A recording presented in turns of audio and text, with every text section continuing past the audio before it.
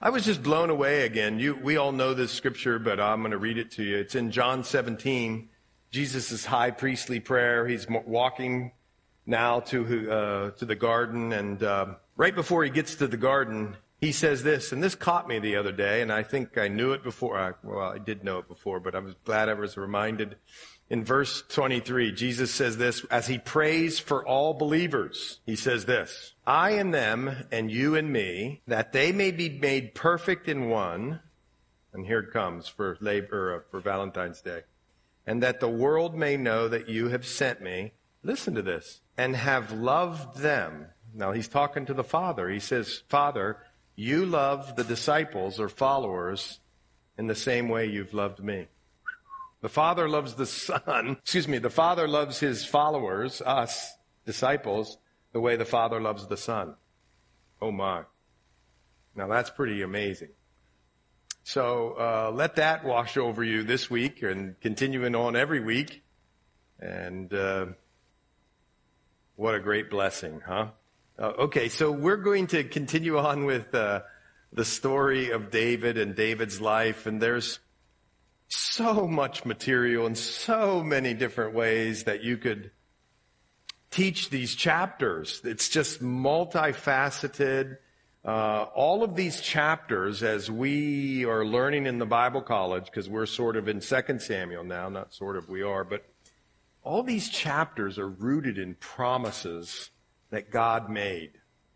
And so, anyway, and one of the things that God has done here and that we're seeing come to fruition is that God picked a man to be the king. God was always going to pick a man to be the king, but the people of Israel got ahead of themselves. And the people of Israel said, we want a king to be like the other nations. And so the people's choice was this king called Saul, who was great to look at, and but had some real problems. And we even saw at the beginning of our study that in chapter 16, in verse 14, talking about Saul, the Spirit of the Lord departed from Saul. As the anointing of God is being transferred from Saul to David, it says the Spirit of the Lord departed from Saul, and a distressing spirit from the Lord troubled him. And we're going to see that here again in this chapter. We talked about it then. We'll talk about it now. And then,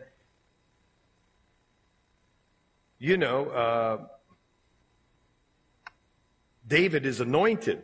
And he's anointed 3 times. That's really important for the life of David to know this. David is anointed at this time. Later on, some several years later, in the 2 Samuel, I believe it's chapter 2, he's anointed king of Judah. That happens when he's 30 years old. And then in chapter 5 of 2 Samuel, we're not there yet, he's anointed 7.5 years later over all of Israel. So he was anointed in stages, remember. And here we see his first anointing. It's the anointing of God, and he's just a young man, probably in his late teens. And we see that the Spirit of the Lord is departing from Saul, and that David is anointed, and we see, this man, this king, who was the people's choice, who had doubts and fears and held on to his own kingdom and was more preoccupied with jealousy and insecurity than he was about advancing the territory of Israel, which is what a king does in those times.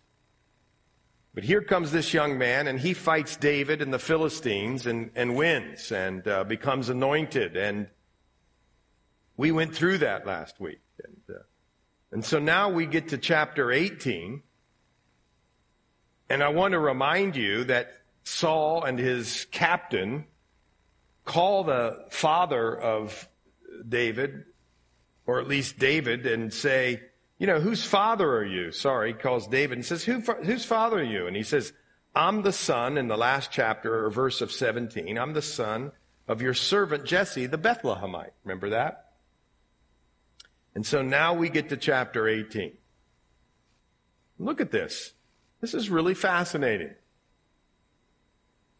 Now, when he had finished speaking to Saul, he'd just come off this great battle, this faithful battle, this battle that was full of faith. And when you read the story of David and Goliath there in that chapter, David speaks out of an overflowing heart of belief and trust in God, just this little pipsqueak of a guy who had spent time in the wilderness with the stinky sheep, alone, praying to the Lord, getting to know the Lord speaking to him, and he spent some quality, beautiful time with the Lord and learned. He didn't waste it. He learned how to strike bears and strike lions. And you read through that 17th chapter, and it's, the battle is the Lord's.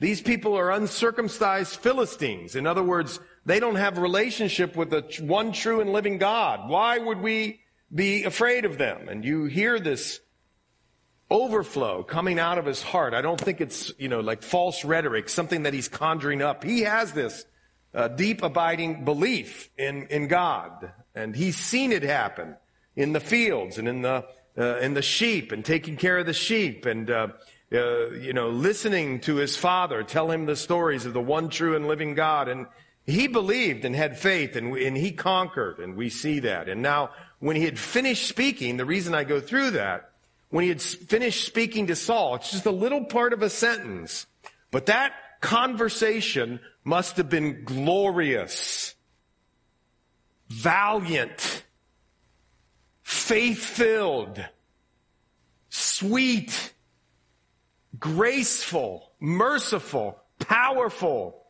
beautiful. And the reason I say that is because the soul of Jonathan was knit to the soul of David there. Jonathan gained an unbelievable amount of respect and love and care and admiration for David as he saw him afar off and heard of him and then listened to this speech or this conversation that David was having with his father. It's amazing. There's something about our speech, our countenance, the way in which the Lord lives in and through us. We don't have to be gregarious or, always, what's the word I'm looking for? An extrovert. We don't have to be extroverts. We can be introverts. It doesn't have to be one or the other. But this speech here, there was this quality, this speech. He was sure not of himself. He was sure of himself in God. But he was sweet and he was deferring. And he was humble and he was kind, but he was valiant and he was courageous, but he was counting on the Lord. And all of this must have transpired in this speech, because if you know who Jonathan was and what happens here to Jonathan and what he does, this conversation really blew him away and had a powerful impact on him. He was a spectator and he was moved by this conversation. Now, I don't even hardly have to explain, but people are watching us, folks. People are listening to us, people. When you go to your workplaces, the one that maybe is tough and difficult and you get stressed out, and I do too, so I'm including myself. But I want you to remember something, that the Lord's there and is with you and is doing something, and people are watching and listening to our speech and the way that we talk and how we talk, etc. And this is amazing to me. And the reason it's so amazing, because in Chronicles, he's called the crown prince. And of course he's the crown prince. He's the one who's in line to take the kingship from his dad. And you say, oh, I know, but David had this unbelievable victory over Goliath. Well, Jonathan had a similar victory. And you could read about that in chapter 14, I believe. Yeah, Jonathan takes on the Philistines, and he does it, with great valiant effort, courageous. It's a really big-time victory in the history of Israel. So what I'm saying is he's the crown prince. He's the one that, in the line of succession, he's the one that gets the kingship. Now think about that. Who here would be willing to give up the kingship much? None of us really.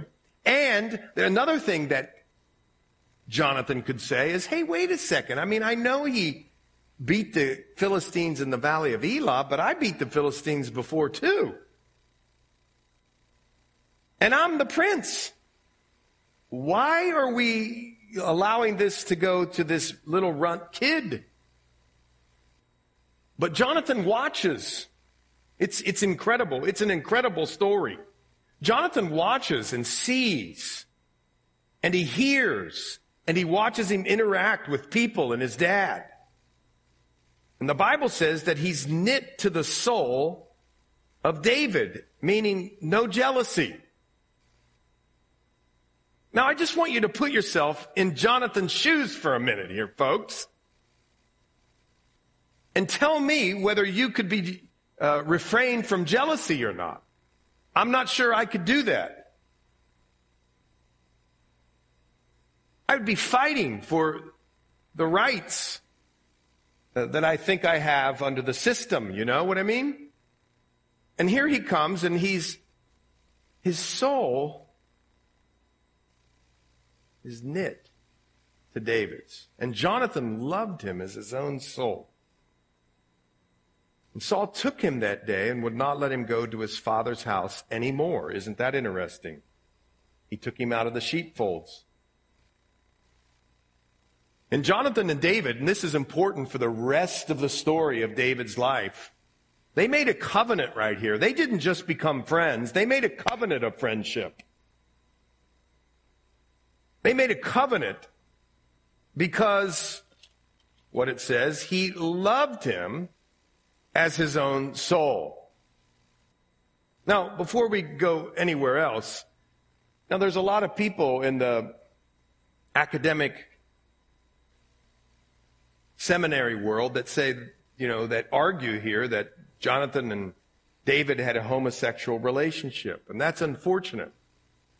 And you know why I think it's unfortunate? It's as if men can't have relationships, deep and loving and friendly, good friends, like it's only reserved for, the opposite sex or something. And yet, the Bible tells us in so many places, amen? The Bible tells us in so many places that a friend or friends to have is really valuable and can really bless your spiritual life. I mean, come on, we know iron sharpens iron. We use it at all the men's retreats, right? Iron sharpens iron, and of course that's so true. Friends can be friends who challenge one another and encourage one another and edify one another in the Lord. And that's a sharpening thing there. Later on in David and Jonathan's life, you're going to see later on that Jonathan encourages David in the Lord. And it says that he feels, comfortable around. And friendships are like that too. Amen? When you go out and you're involved in ministry and work and doing your life, it's important, I think, that we have good, godly friends that build us up and that encourage us and that we can relax in their presence, because a lot of society nowadays is tense and competitive and stressful, frankly, and hard and difficult. And isn't it a joy to come to a friend and to be refreshed when you leave? They have amazing amount of spiritual fruit that you can receive from them and feel nourished and build up. and refreshed and to go back into life. And you can relax in their presence and not be so tense. I think that's important. The Bible tells us in Proverbs 17:17, a friend loves at all times. And I think that's good for us. You know, you have that one friend where you can just sort of go and say, you know, this happened, and I reacted like really badly to this person. And the friend is not always just constantly correcting you, because really you just want to sort of confess and say I was wrong, but you know what I'm saying? You don't need always the 10 points that you found in Leviticus about what you should and shouldn't do or something. You just want to vent, and they are there and they help. Their friend loves at all times, when you're acting good, when you're acting not so godly. You get it? And friends are important, I think. And here, this one, it's incredible. The crown prince, who had his own massive victories for the country of Israel, the people of Israel, knowing that this young kid who also had a victory and was speaking to his father was the one who was going to take over. This one loved him as his own soul with no jealousy.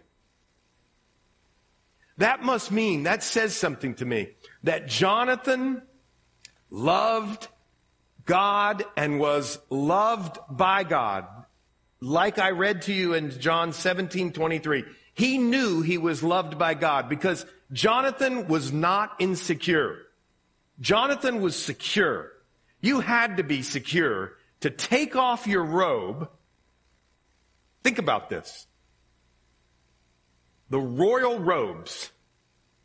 He takes off his robe with his armor, even to his sword and his bow and his belt, and he gives them over to his friend whom he loves. Now remember, in antiquity, in ancient times, if another family came in and pushed out a dynasty or a king, you know, a line or a family of people who were royal, the family that came in, you know what they did to the people who, they didn't save them. They killed them because they didn't want to then have them overtake. But here what Jonathan is saying is, here's my royal robe. Here's my armor. This is a man of war, Jonathan. Here's my bow. Here's my belt. Now it's going to be, think about this. This is going to happen. David's going to become king over Judah in about 20 years. 20 years, Jonathan is going to be in this place where he follows and loves this man, this friend who came from a family that was not from a very important place, and off you go. It's amazing. It's an amazing story. And I think of this chapter or this verse from Hebrews 10. Let us consider how we may spur one another on. Don't you want friends like this? Let us consider how we may spur one another on towards what? Towards love.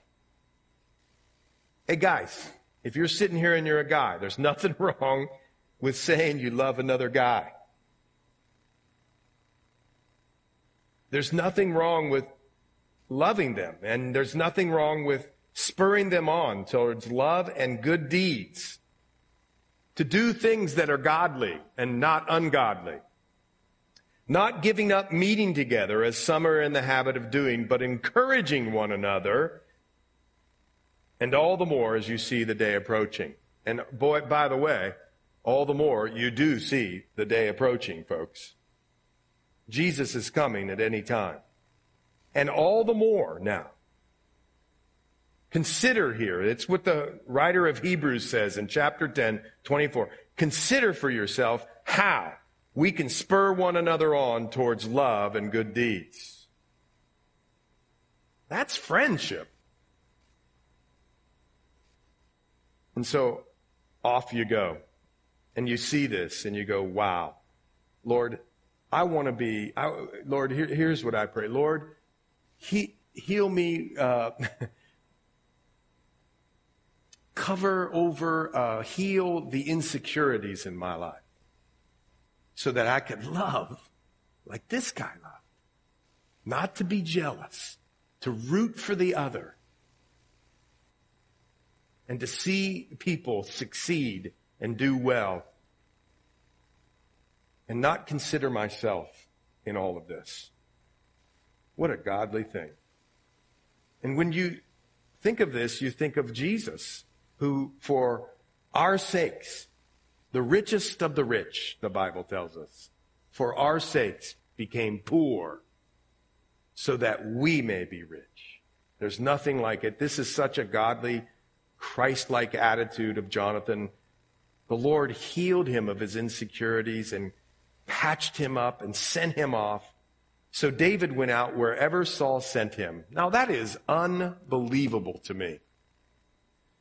Because David is starting to know.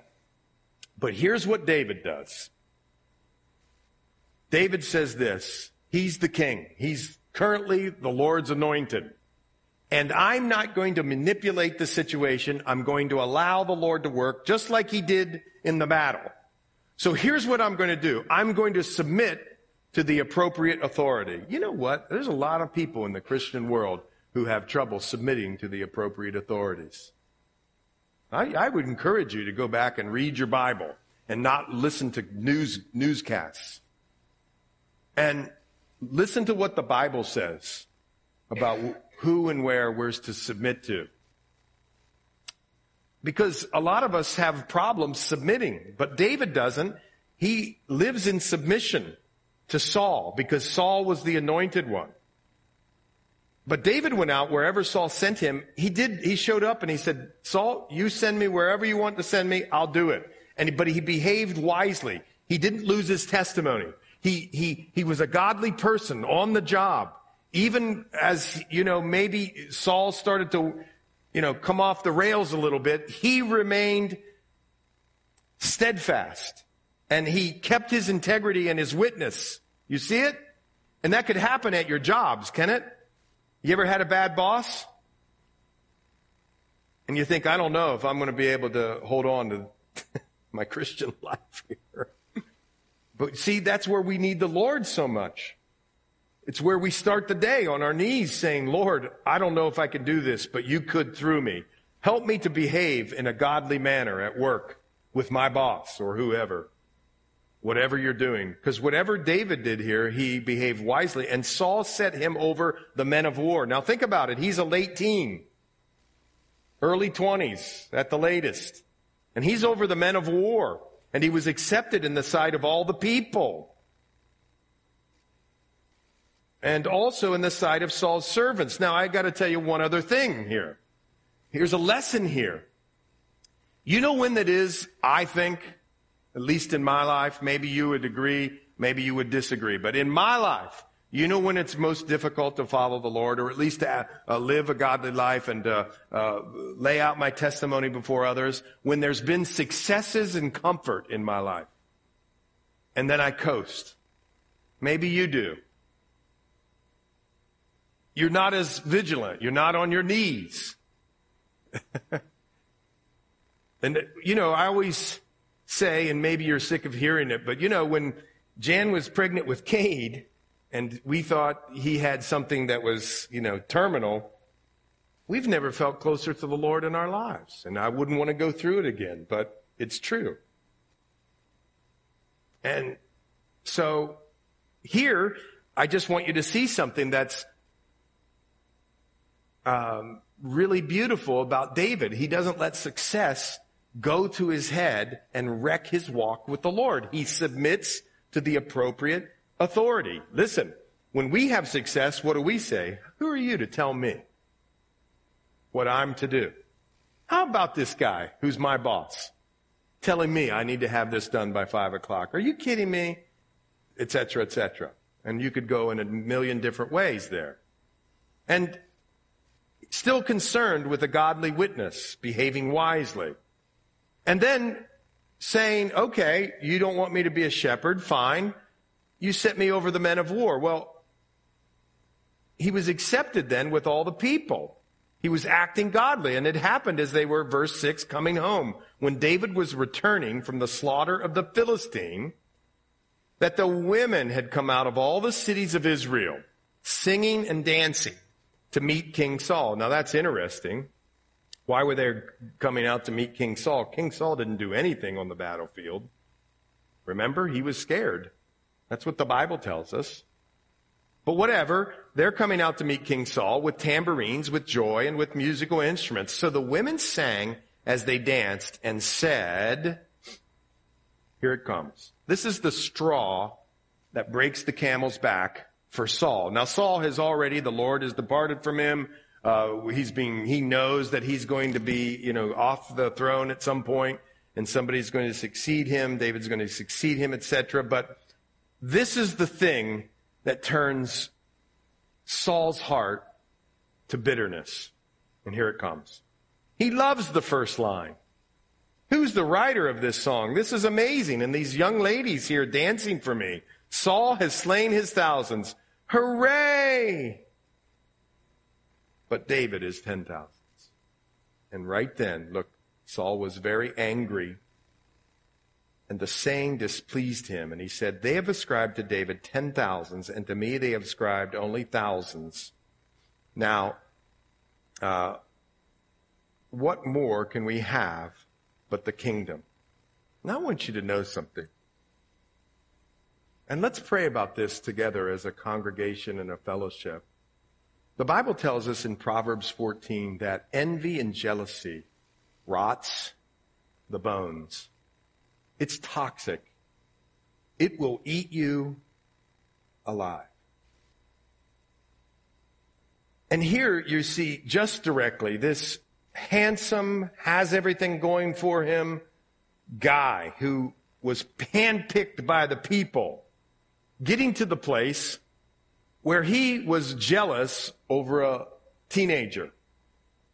Because the teenager did something that was great for his kingdom. By the way, this is really a red flag about a leader. When they have younger people or less experienced people around them, and the younger people or the less experienced people are starting to succeed and do well in whatever it is, at a church or at a business or whatever,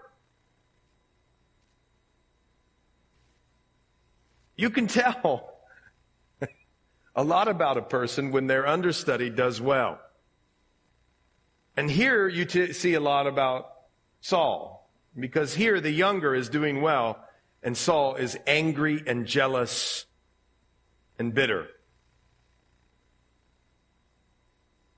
What more can he have but the kingdom, he says. They have ascribed only thousands. Now what more can we have but the kingdom? So Saul eyed David from that day forward. Look at the words to describe Saul. Angry and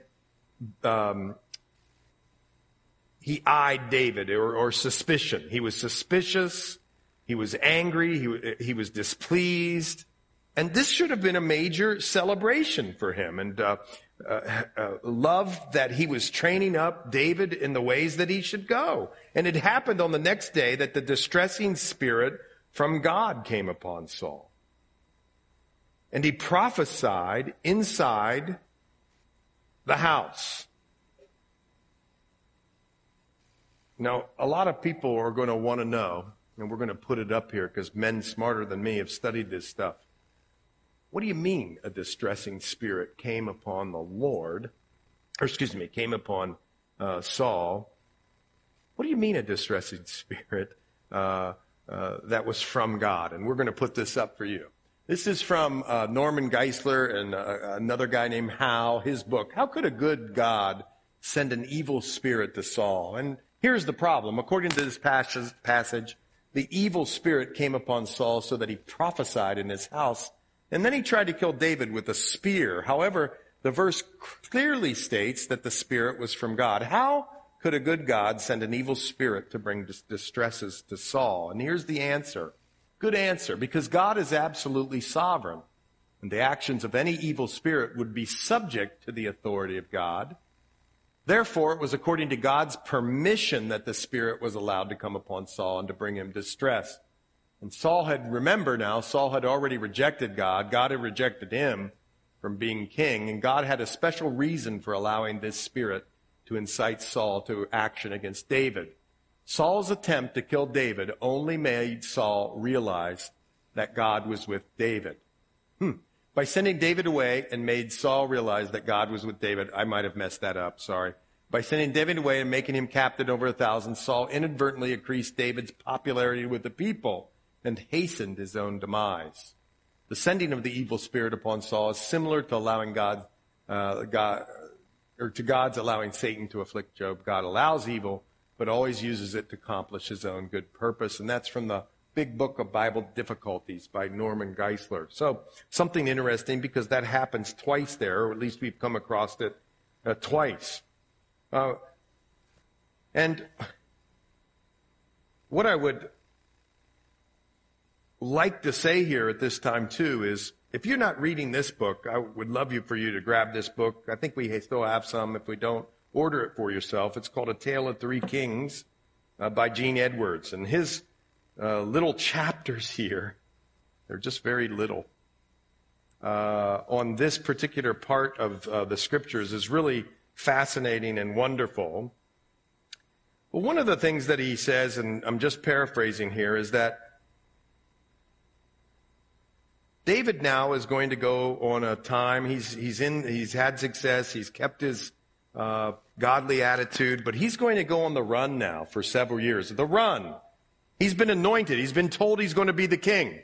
If you were told you were going to be the king and people started wanting to kill your life or take your life, especially from the house of God, what would you say in your prayer time? Lord, what's up with this? I'm the king. But Gene Edwards brings up a couple things that I think are amazing. One of the things is that he talks about God did not have at this time, but wanted very much to have men and women, listen to this, who would live in pain. In other words, God wanted broken vessels to move and live on the scene so that God could get his seed, the Messiah, through into the New Testament times, the death and resurrection. And the way that you do that is with broken people.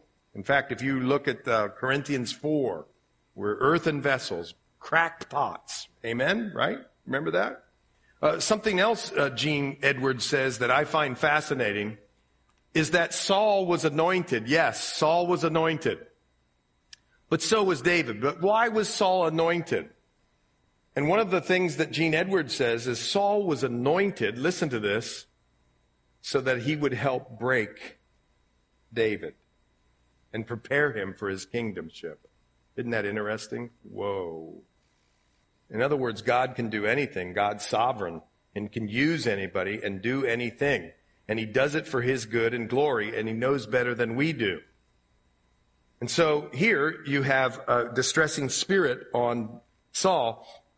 And I want you to notice something. David played music with his hand. And we know he was a harper, but he was a musician. He was a warrior, but he was a musician. But there was a spear in Saul's hand, and Saul cast the spear, for he said, I'll pin David to the wall. But David escaped his presence twice. Now listen, that's got to be one of the most remarkable pieces of Scripture in the history of all Scripture. Because I can see once, but folks, if somebody threw a spear at you once, you wouldn't go back to your little stool, get in front of the harp and play again, I don't think. But David did it. Whoa, hold on. Why?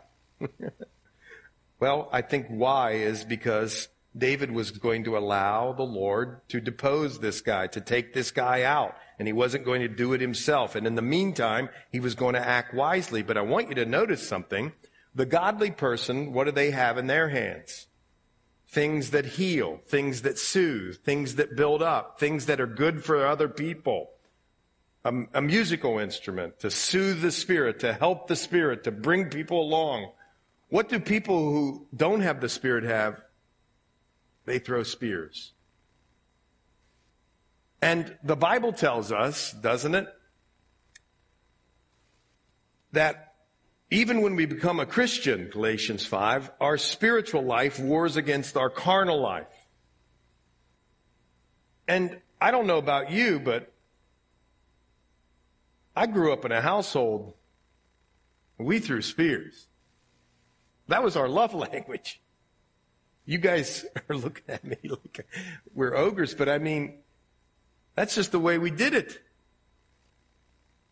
And so that's very natural to me and very fleshly. But I pray that I could be one who has, in my hands, an instrument that helps and to soothe and build people up and to love people and to make them feel better and to minister to them. And maybe you're in that category too. Maybe sometimes you've used a spear when you wish you'd used a harp or a violin or the piano. And I think one of the things, if you're a Christian, is the Bible tells you that the way in which you keep the spear out of your hands is to walk in the Spirit. I mean, it sets it forth right there in Galatians. We talked about it at the Bible school last night. I say then, walk in the Spirit, verse 16, Galatians 5. So you won't fulfill the lust of the flesh. Because the flesh lusts against the Spirit, and the Spirit against the flesh. And these are contrary to one another, so that you do not do the things that you wish. Ever said anything that was spear-like? Come on, folks. Am I the only one? Oh, that might have been a spear. But anyway. But if you're led by the Spirit, you're not under the law. And then when you look at the works of the flesh, look at some of these are spears. Hatred, contentions, pow, jealousies, boom, outbursts of wrath, etc., etc., etc. But the fruit of the Spirit is love and joy and peace, long-suffering, kindness, goodness. These are things that are in your hands when you have the harp. When you're ministering to people, when you're just listening, you're not just correcting people all the time. You're listening and you're understanding. You're being a friend. So, David played music with his hand, but there was a spear in Saul's. And David escaped his presence twice. Now look, here's another word for Saul. Saul was afraid. So we have here displeased, angry, suspicious, and now he's afraid. And these are marks of people who aren't filled with the Spirit, who aren't taking their daily Sabbaths, their devotions with the Lord. They're getting crusty like you do and I do when I stay out of the Word, or I don't praise and I don't pray. And here, Saul becomes afraid of David. You know, it's so easy to get afraid when we get away from the Lord or get out from under the spout where the blessings come out. It's so easy to get afraid when we don't remind ourselves what the Lord promises us. Anybody here been afraid the last 2 weeks? Yeah, I've been afraid. Well, here he's afraid, this one, of David, because the Lord was with him, but had departed from Saul. Therefore, Saul removed him from his presence and made him captive over 1,000. Saul says, listen, if I see he's being successful, here's what I'll do. I'll make him so in over his head in war, he'll either get rejected by the people he's commanding, or he'll get killed. And this is just a young kid, by the way. And so he went out and came in before the people. And David, look at this, behaved wisely in all his ways. He was mature, and the Lord was with him. You wanted to do a fascinating study, by the way. Find out, go through the Bible and see where God is with people, the people of God, and the enemies of God really attack. And see how the Lord blesses. It's all throughout the Old Testament, and of course, our ultimate example is Jesus Christ himself. When the battle is most hot, it's when the Lord seems to work in big and amazing ways. And we wonder here in America why the Lord doesn't work. Well, it seems sometimes we're just too comfortable. But when Saul saw, verse 15, that he behaved very wisely, he was afraid of him. Here it comes. It's right after the other, one after the other. But all Israel and Judah loved David because he went out and came in before them. Do you see that? He worked hard in military operations. He wasn't one to just sit around. He went out and led. And then Saul said to David, hey, here's my older daughter, Merab. Now you have to remember from 1 Samuel 17, remember, if David won, he was going to get no taxes, and a wife from one of Saul's daughter, and one thing that's escaping me, but somebody will yell it out right here and I'll remember. Oh well, we'll find it afterwards. 3 things. But anyway, I give to you, only be valiant for me and fight the Lord's battles. For Saul thought, let my hand not be against him, but let the hand of the Philistines be against him. So David said to Saul, who am I that it is, what is my life or my father's family in Israel, that I should be the son-in-law of the king? His plan sort of backfires. No, I can't take your daughter. Who am I? And it happened at the time when Merab, Saul's daughter, should have been given to David, that she was given to another, Adriel, the Mehathalite, as wife. Now Michal, Saul's daughter, loved David. And they told Saul, and the thing pleased him. So Saul said, I'll give her to him, that she may be a snare to him, and that the hand of the Philistines may be against him. Isn't that weird and ugly? That a king would use his daughter as a pawn to get at somebody he was jealous about? That's ugly and gross and awful and evil. Well, anyway, Saul said to David a second time, you're going to be my son-in-law today. Can you imagine what David's thinking? Oh, yippee. Wonderful. But probably not. He was way less sarcastic than me. And Saul commanded his servants, communicate with David secretly and say, look, the king has delight in you and all his servants love you. Now, therefore, become the king's son-in-law. So Saul's servants spoke these words in the hearing of David. And David said, does it seem to you a light thing to be a king's son-in-law, seeing I am poor and lightly esteemed man? And the servants of Saul told him, saying, in this manner David spoke. Then Saul said, thus you shall say to David, the king does not desire any dowry, but 100 foreskins of the Philistines. Are you kidding me? To take vengeance on the king's enemies. But Saul thought to make David fall by the hand of the Philistines. So when his servants told David these words, it pleased David well to become the king's son-in-law. Now the days had not expired, therefore David arose, went, he and his men, and he killed 200 men of the Philistines, and David brought their foreskins, and they gave them in the full count to the king, that he might become the king's son-in-law. Then Saul gave him Michal, his daughter, as a wife. Thus Saul saw and knew that the Lord was with David, and that Michal, Saul's daughter, loved him. Some say, you can check this out, this is the only place in the Hebrew Bible or the Old Testament where we are told that a woman loves a man. But anyway, she loves him, and Saul was still more afraid. See, the writer is trying to get you to see what happens when we don't live according to the Spirit. You become suspicious. You're insecure. You don't believe, you believe people are after you. You become afraid. So Saul became David's enemy continually. Then the princes of the Philistines went out to war, and so it was whenever they went out that David behaved more wisely than all the servants of Saul, so that his name became highly esteemed. Now let me just take you two places, and we'll wrap up. Look in Psalm 18 here. This is fascinating. Look in Psalm 18.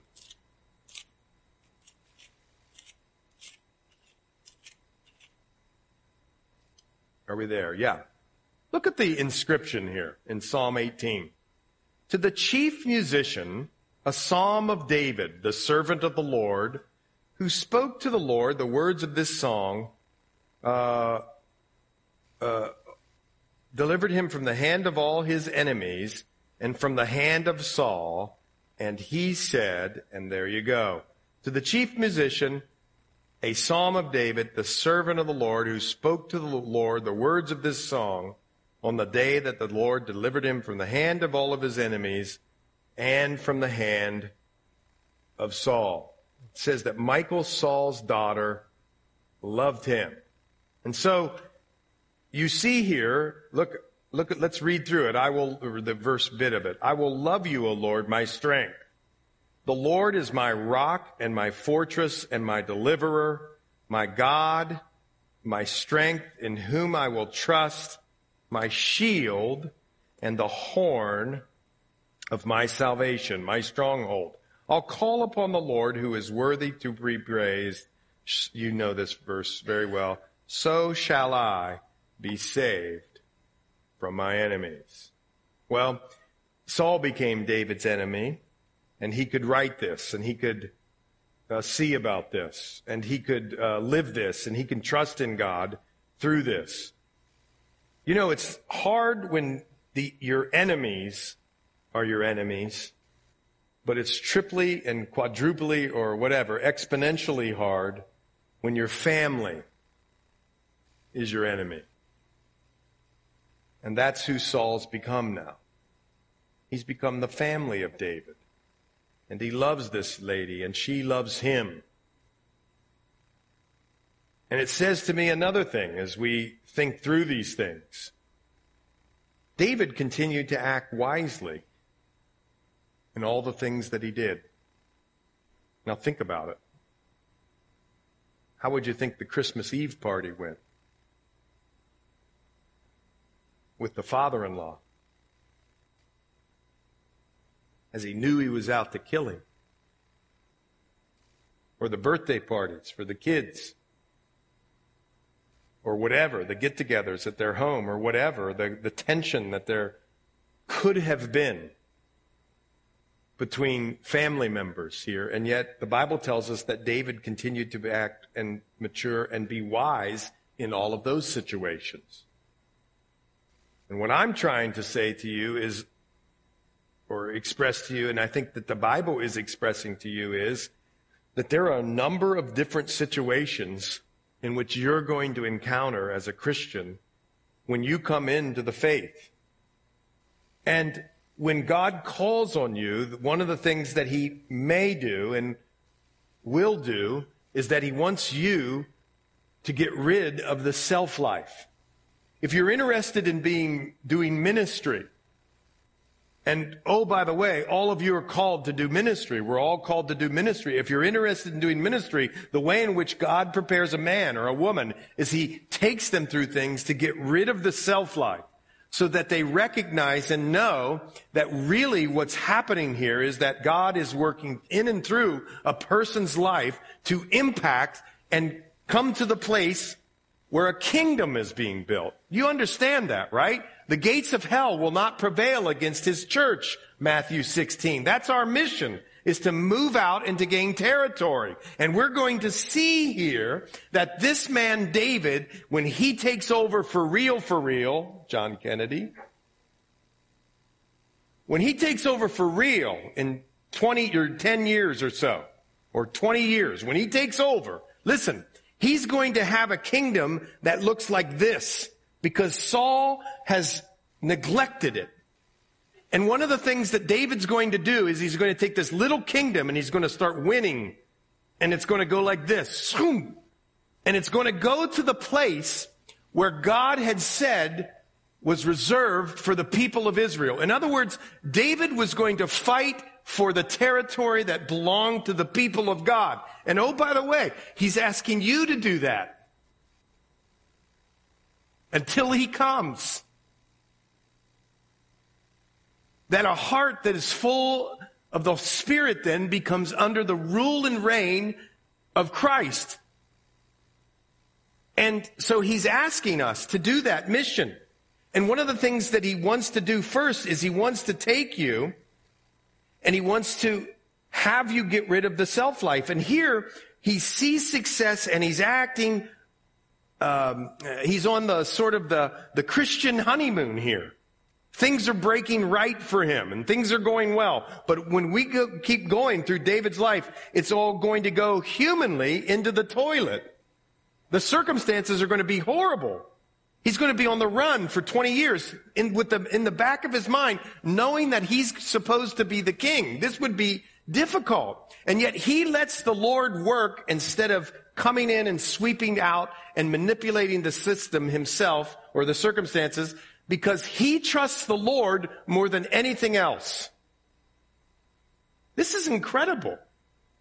And so one of the things he does is he gets good godly friends to help him along the way, or at least the Lord provides him with good godly friends. If you don't have good godly friends, put this in your prayer journal and say, Lord, help me to have a person who I can go to that loves me at all times, and I can love them at all times. I can cry. I can tell them my successes. They don't lecture me all the time. They just build me up, etc., And Lord, when things happen and you start to move out, help me to be a person who gives you the glory and can exist in your successes without taking credit. That's what this is all about. Lord, as I walk with you, fill in my insecurities and heal me here so that I treat others that we're mentoring or building up in the way that you want me to treat them, by being glad for them and cheering them on, as opposed to being jealous and afraid that they're going to overtake me and what I have for my kingdom. That's what happens when we're more interested in his kingdom. And oh, by the way, Lord, even within my family, Lord, you know what's going on in our families. Fill me to overflowing. Help me to know that I'm so loved and so looked out for by you, that when I get together with my family, even when the spears come, you see, I can play the harp. Lord, even there, let me be a person of healing and encouragement, even when the others are acting bad. Wow. David's got a big job. But for 20 years, he's going to be in pain. And that's what the Lord does. We can fellowship with the Lord in ways that we never could have before, or can when we're comfortable, when we are relying upon him, when we know he is the only way out. And I just pray that for each one of us, that we would lay these things before his feet and say to him, Lord, I'm scared, I'm suspicious sometimes, I'm insecure, I don't have a great relationship with my family, or whatever it is that the Lord's teaching you through this, teaching me through this. And the Lord does those things in our lives. Let's pray. Well, Lord, we come here this evening and we thank you for this word. And Lord, it is a powerful word. It's a powerful word because you still do these things. You pick men and women for ministry. And then you take them through and strip them of their self-life so that we'd trust and obey you. And in the middle of all that, you give us friends and you heal our wounds and you help us to live among our families in peace and love, even when the others aren't peaceful. What a blessing, Lord. Lord, it's just such an honor to be able to follow you and to serve you and to be your hands and feet in a world that is lost and lonely and loathsome in some ways. But we were too at one time. So we lift up our lives to you and say, fill us afresh, Lord, and send us out even tonight and moving forward in Jesus' name. And everybody says,